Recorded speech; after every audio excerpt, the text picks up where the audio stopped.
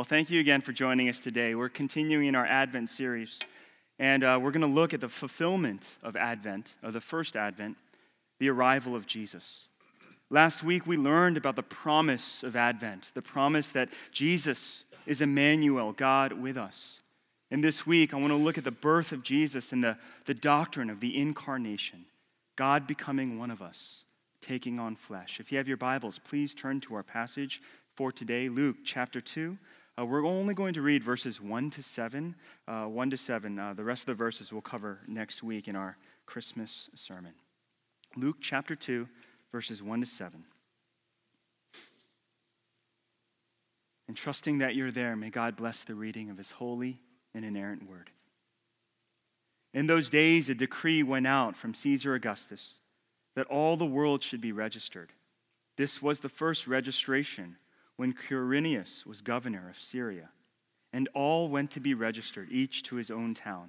And Joseph also went up from Galilee, from that town of Nazareth to Judea, to the city of David, which is called Bethlehem, because he was of the house and lineage of David, to be registered with Mary, his betrothed, who was with child. And while they were there, the time came for her to give birth. And she gave birth to her firstborn son, and wrapped him in swaddling cloths, and laid him in a manger, because there was no place for them in the inn. I also want to read John chapter 1, verse 14. And the Word became flesh and dwelt among us. And we have seen his glory, glory as of the only Son from the Father, full of grace and truth. Amen. I've combined these two passages for our sermon today because I want us to see the connection between them. That the birth of Jesus Christ is the Word of God becoming flesh and dwelling among us. That what took place in that lowly manger in Bethlehem would be the full revelation of God's glory, his grace and truth made known to us. That it would be the fulfillment of his promise that God would be with us and save us from our sins. In our message today, we're going to look at three things regarding the incarnation. First, the miracle of the incarnation. Second, the mission of the incarnation. And finally, the movement of the incarnation. Now, in plain terms, the birth of Jesus seems pretty miraculous in and of itself. To deliver a healthy baby in a barn, right, where animals sleep, and then to lay him down in a manger where animals eat. That was a feeding trough that Jesus was laid in. That's a crazy story. I mean, my wife, this past year, she gave birth at Huntington Hospital in Pasadena. Far better than a barn, right? And I couldn't imagine her delivering Seth in some barn in Norco with a bunch of chickens and cows. If that happened, I would have lost my mind and I would have been ashamed for life, right, as a failed husband.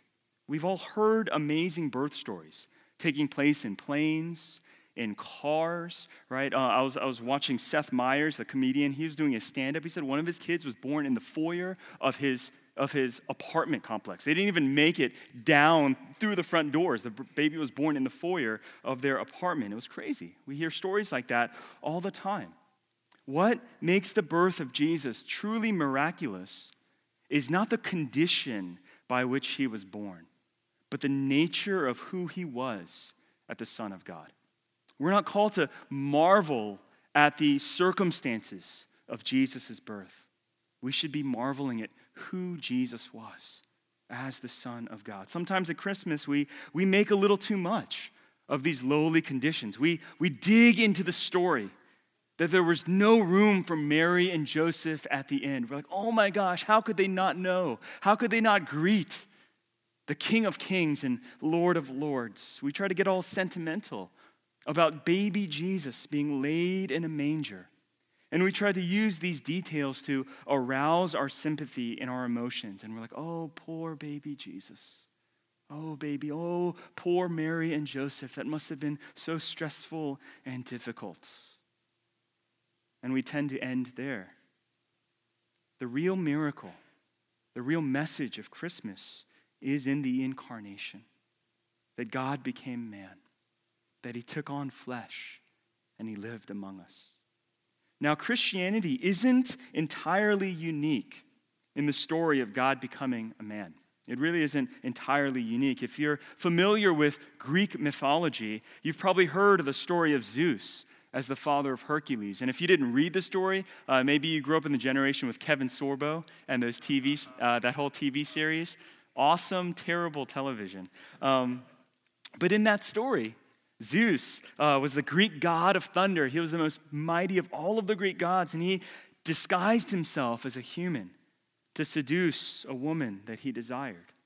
And after successfully doing so, Hercules was born as a demigod, half man and half God. Now, why did Zeus do this? Why did Zeus do this? He was married to Hera, and Hera was the queen of the gods, and she was notorious for having a jealous, angry streak. So why would Zeus incite the anger of Hera? And he didn't do this just once. If you read through the mythologies, he did this over and over again. Greek mythology tells us that Zeus did it because he fell in love with human women. That human women were so beautiful and desirable that even the gods themselves couldn't resist them. And throughout Greek mythology, there are stories where the gods want to be like men. They want to be like humans. They want to experience the things that we experience, to have the things that we have. And you see, Greek mythology was essentially humanistic. It was humanistic. It was centered upon humanity to make us feel good about who we are. It tells us this: humans are so beautiful, that humanity is so great that even the gods want to become like us. Even the gods want what we have. They covet our lives and our experiences. But Christianity and the message of the incarnation, it's utterly different. The Bible doesn't tell us that we were so great, that humankind was so great that God wanted to become like us. It doesn't tell us that God was curious about the human experience or that he coveted the human experience. No, instead, Christmas and the incarnation tells us that we were so weak, that we were so broken, that God had to become like us in order to save us. Completely different than Greek mythology, that we couldn't save ourselves. We were so unable, we were so weak that God had to become like us in order to save us. In fact, God had to condescend from heaven to earth in order to do so. In a way, Christmas is humiliating to humanity. It's humiliating to us, telling us that the hope of the world is not in our greatest thinkers, not in our greatest leaders or in our resources, but the hope of the world is found in a baby lying in a manger. There's nothing weaker, nothing more vulnerable and frail than a newborn baby. And at the same time, Christianity is also dignifying to humanity. Christmas reminds us that we were created in God's image, and we were so loved by him that he gave his only son. He gave his only son. J.I. Packer considered the incarnation of Christ the greatest miracle and the greatest mystery of the Bible. That was his conclusion after studying the scriptures in his entire life. More than Jesus walking on water, more than Jesus feeding the 5,000 or even raising the dead, it's harder to even understand than the doctrine of atonement and justification. I mean, just think about this. By one man's life, by one man's death, millions upon millions of people are forgiven of all of their sins and granted eternal life. Just think about how cosmic, right? How mind-blowing that exchange is. One man for all of the nations of God's people. It's mind-blowing because when we accept the story of Christmas and the incarnation, we are affirming that Jesus is the image of the invisible God. That in the person of Jesus, the fullness of God was pleased to dwell. That he is nothing less than the second person of the Trinity, the Word and the Son of God become flesh. The doctrine of the incarnation tells us that Jesus is fully God and fully man. His humanity is not partial. Jesus wasn't masquerading around as a human. He wasn't just wearing a human body like an avatar or some kind of disguise. As the author of Hebrews says, he had to be made like his brothers in every way, yet without sin. That's the doctrine of the incarnation. And unfortunately, we can't go much deeper than that. We can't go much farther beyond that. If you ask me, Pastor Mike, how does that happen? How does the fullness of God dwell in Jesus, the man? How can this happen? My honest answer is we don't know. It's a mystery. It's a mystery. Theologians have coined another phrase called the hypostatic union. It sounds super technical, but if you read through it, in the end, they're just saying it's fully God and fully man coming together in the person of Jesus, right? If you try to think about it too much, your head hurts. It's like trying to fill all the water of the Pacific Ocean into one cup, or capture all of the light in the universe in one light bulb. It's just mind-blowing, beyond our understanding. This is where we have to accept the mystery of the incarnation and even the incomprehensibility of the incarnation. But I don't want to discourage you, because there's a lot of things in life that are incomprehensible that we adopt, right? That we regularly embrace. One is this, right? How are we both body and spirit, right? How are we dual-natured as human beings? How are we more than just blood and flesh and tissue, right? We believe that we have inner spiritual components to our nature. We have a spiritual nature. How does that work, right? That's incomprehensible and mysterious as well, right? Or here's another one, even simpler, right? How do we, as human beings, have both brains and minds, right? And there's a distinction between your physical brain, right, and then the intellect, what's going on in your mind's actually happening. How do those things coexist in our bodies, in our heads? Very difficult. It's mysterious, right? It's mysterious. But Packer says this: but once the incarnation is grasped as a reality, all other difficulties dissolve. The incarnation is in itself an unfathomable mystery, but it makes sense of everything else that the New Testament contains. Friends, do you see this? And do you get it? You see, if Jesus is truly, fully God, then everything falls into place. Of course the miracles are possible if Jesus is fully God. Of course his teaching is authoritative. Of course Jesus is the only way, the truth, and the life, if he is the Son of God. Of course he is able, by his own death and by the power of his resurrection, able to secure the forgiveness of sins and everlasting life for everyone who believes. But it all begins with the incarnation. It's only possible and it's only meaningful if Jesus is both fully God and fully man. The incarnation is the most astounding miracle in the Bible. And in the incarnation, we don't just have an amazing miracle, we also have a radical mission. And the mission is this: Jesus was born to die.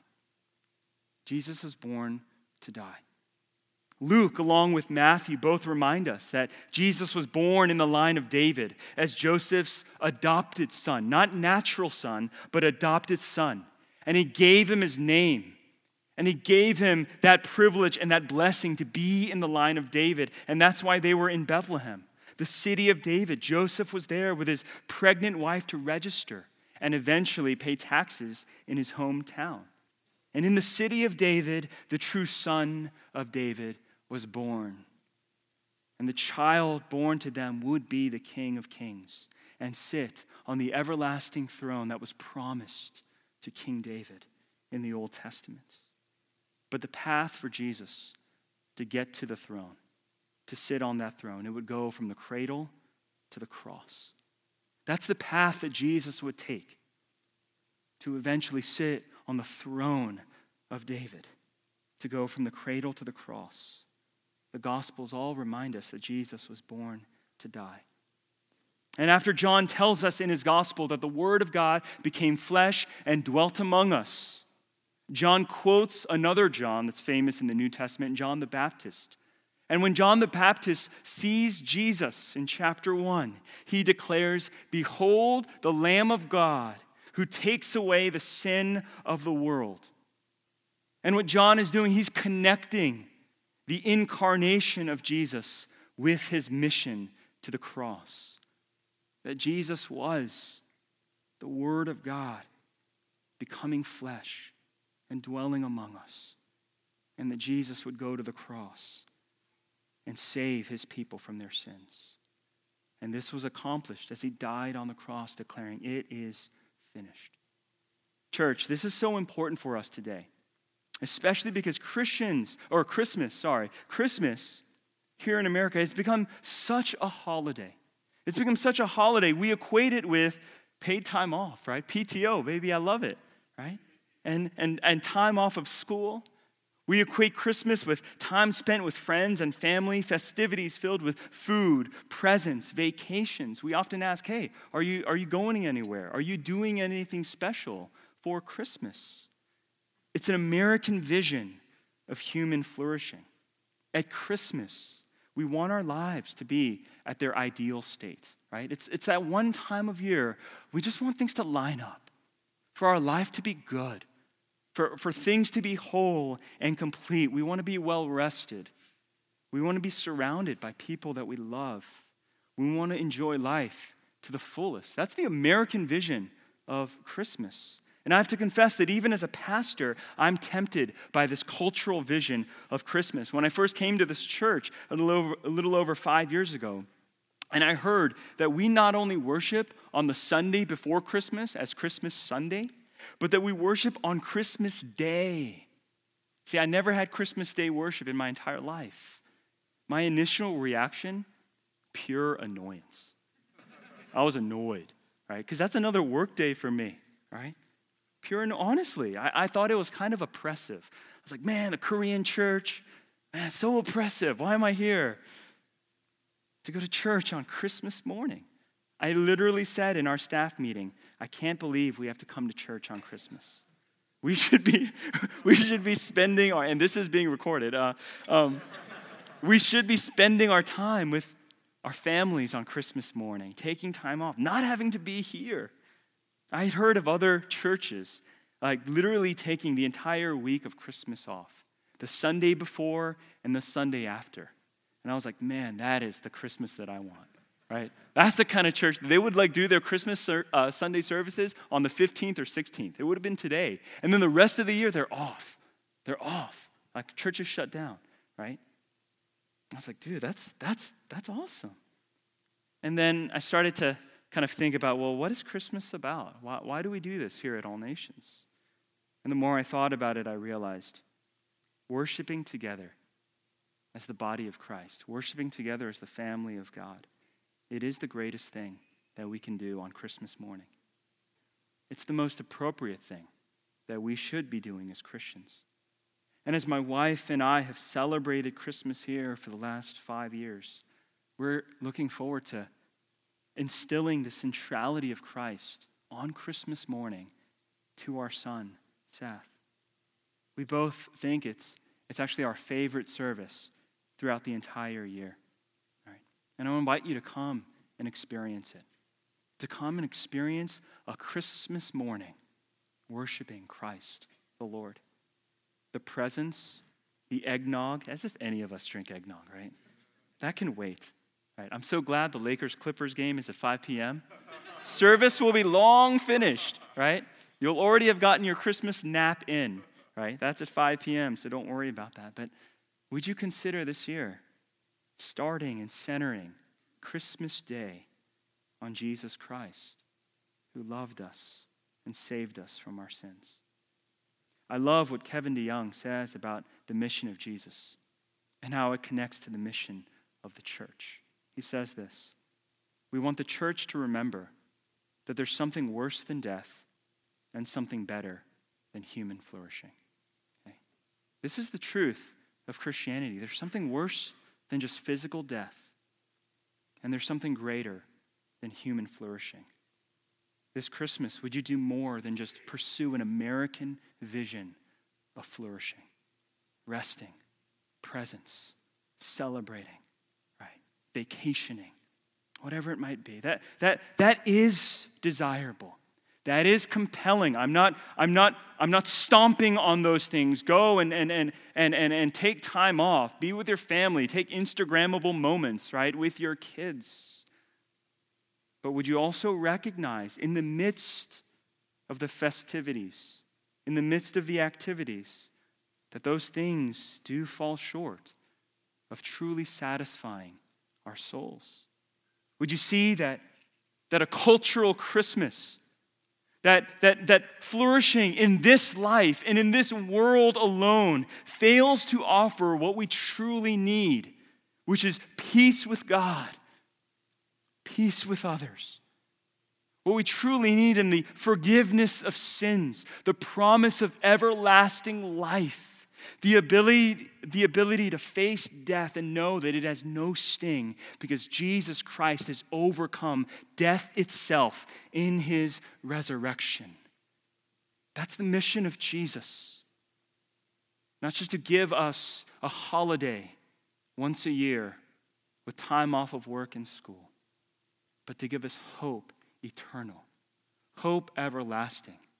As he came to die and save us from our sins. The movement of the incarnation, our final point today.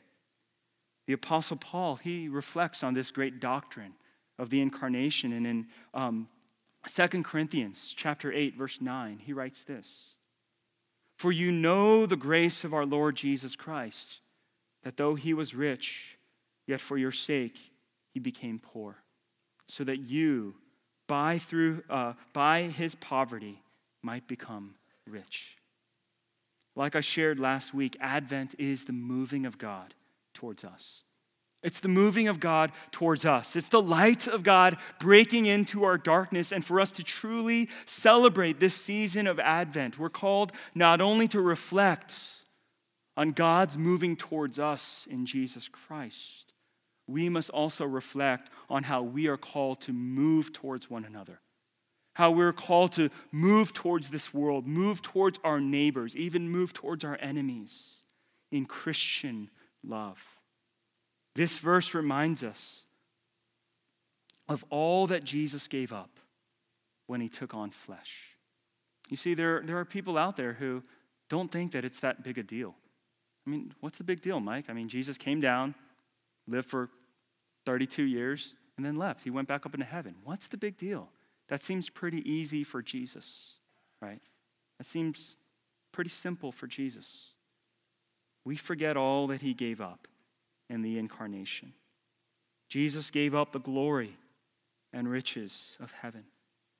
Jesus laid aside all of his heavenly comforts, and he became poor, and he accepted the frailties of humanity.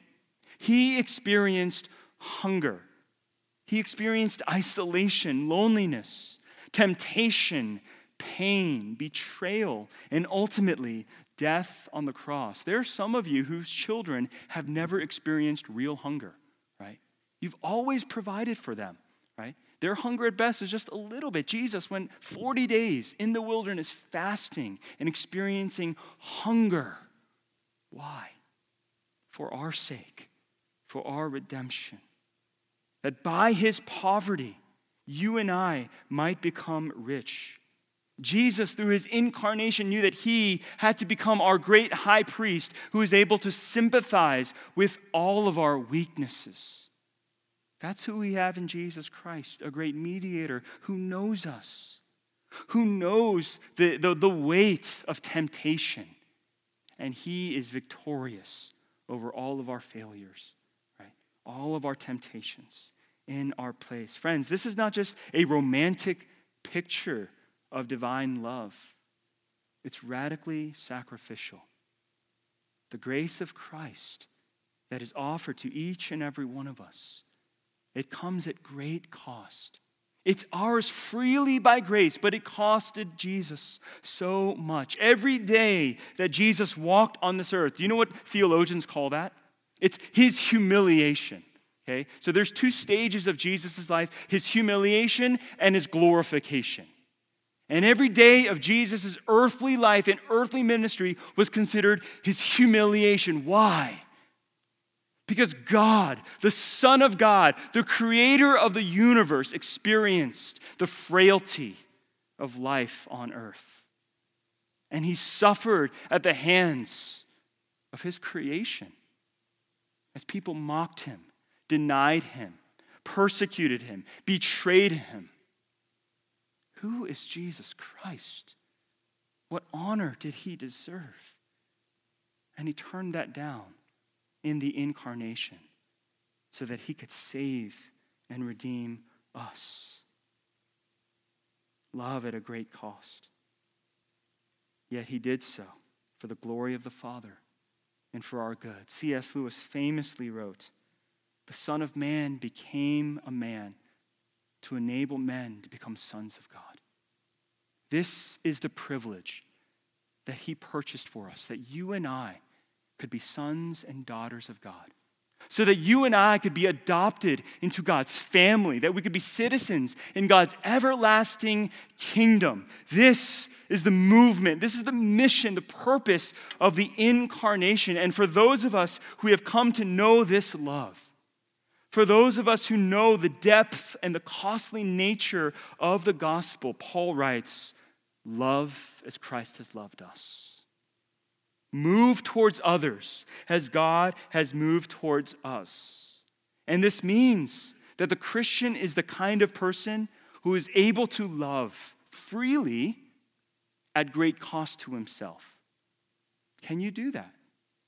Can you love others freely at great cost to yourself? Or when you sacrifice, are you looking for something in return, right? Husbands and wives, we know the game, right? There's the scoring system. I do this for you. I do this for the kids. I do this for the family. I am expecting something back. My wife goes on vacation. What does that mean for me? Golf trip, right? Tit for tat. There's an exchange. The Christian is able to freely love, freely give of himself, and bear the cost, and sacrifice deeply and greatly out of love. Not out of convenience, not out of charity. And I'm using the word charity, not in the old archaic form, which is love, the new form. Just giving. Modern, when we say charity, we give. And we just kind of skim off the top.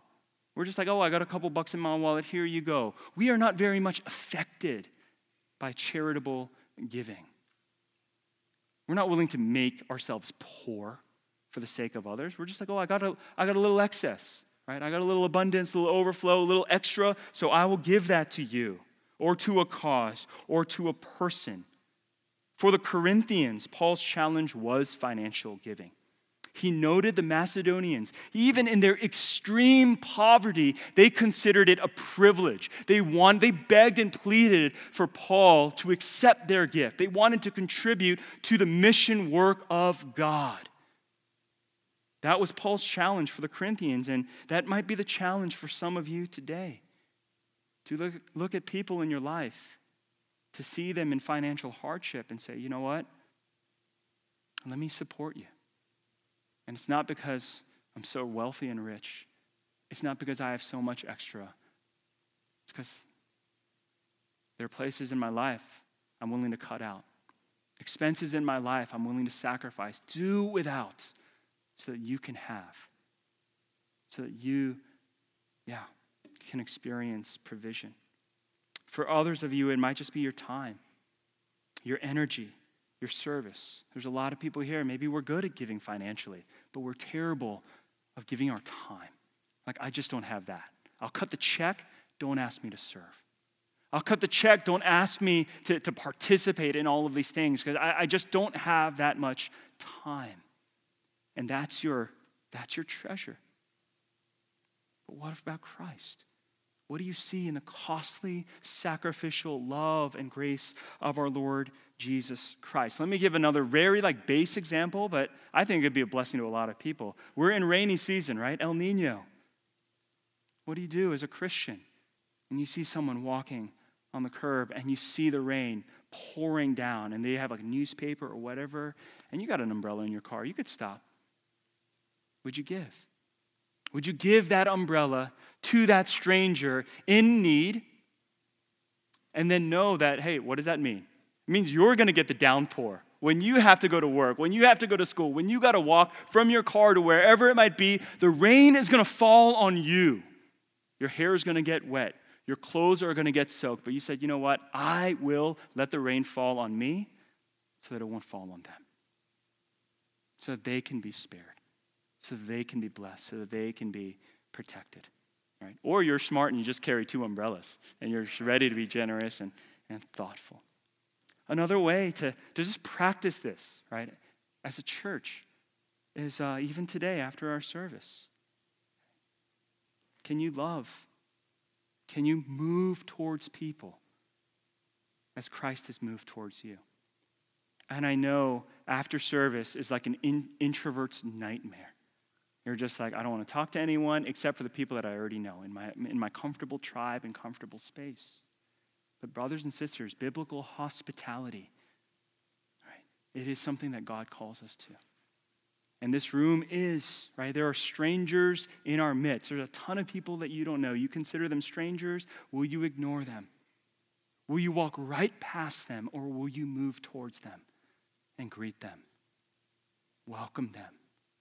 Give them your time. Give of yourself. Possibly pursue a friendship with them. Right? Would we consider moving towards one another, knowing that while we were yet sinners, God moved towards us. He demonstrated his love for us through the sending of his Son, through the sacrifice of his Son. That's the doctrine of the incarnation and all of its implications, which consider our Lord Jesus Christ, all that he has done for you. And would you also on this day consider what he has called us to? As we move towards one another, as we move towards this world as the ambassadors of Jesus. Let's bring him glory. Let's pray. Heavenly Father, we thank you so much for the gift of Jesus Christ. Who are we that you would love us with such a scandalous and sacrificial love? Father, I pray that for many here on this day, that you would open our hearts to receive your love. We might see ourselves as unlovable. We might see ourselves as just beyond your grace, beyond your saving, beyond your acceptance. Lord, I pray that you would lift their eyes off of themselves and onto Jesus Christ, who is the author and perfecter of our faith. Father, I pray for others of us today that you would open our eyes to one another, that you would open our hearts to our neighbors, and you would compel us, God, not just to love as we prefer to love, not just to love in a way that is convenient and familiar to us and our own love languages, but Lord, help us, God, to love in a way that Christ has loved us, who gave up the wealth, the glory, the comfort of heaven, and made himself poor so that we could become rich. Help us to seek the welfare of others, knowing that that is a beautiful expression of the gospel and the true meaning of Christmas.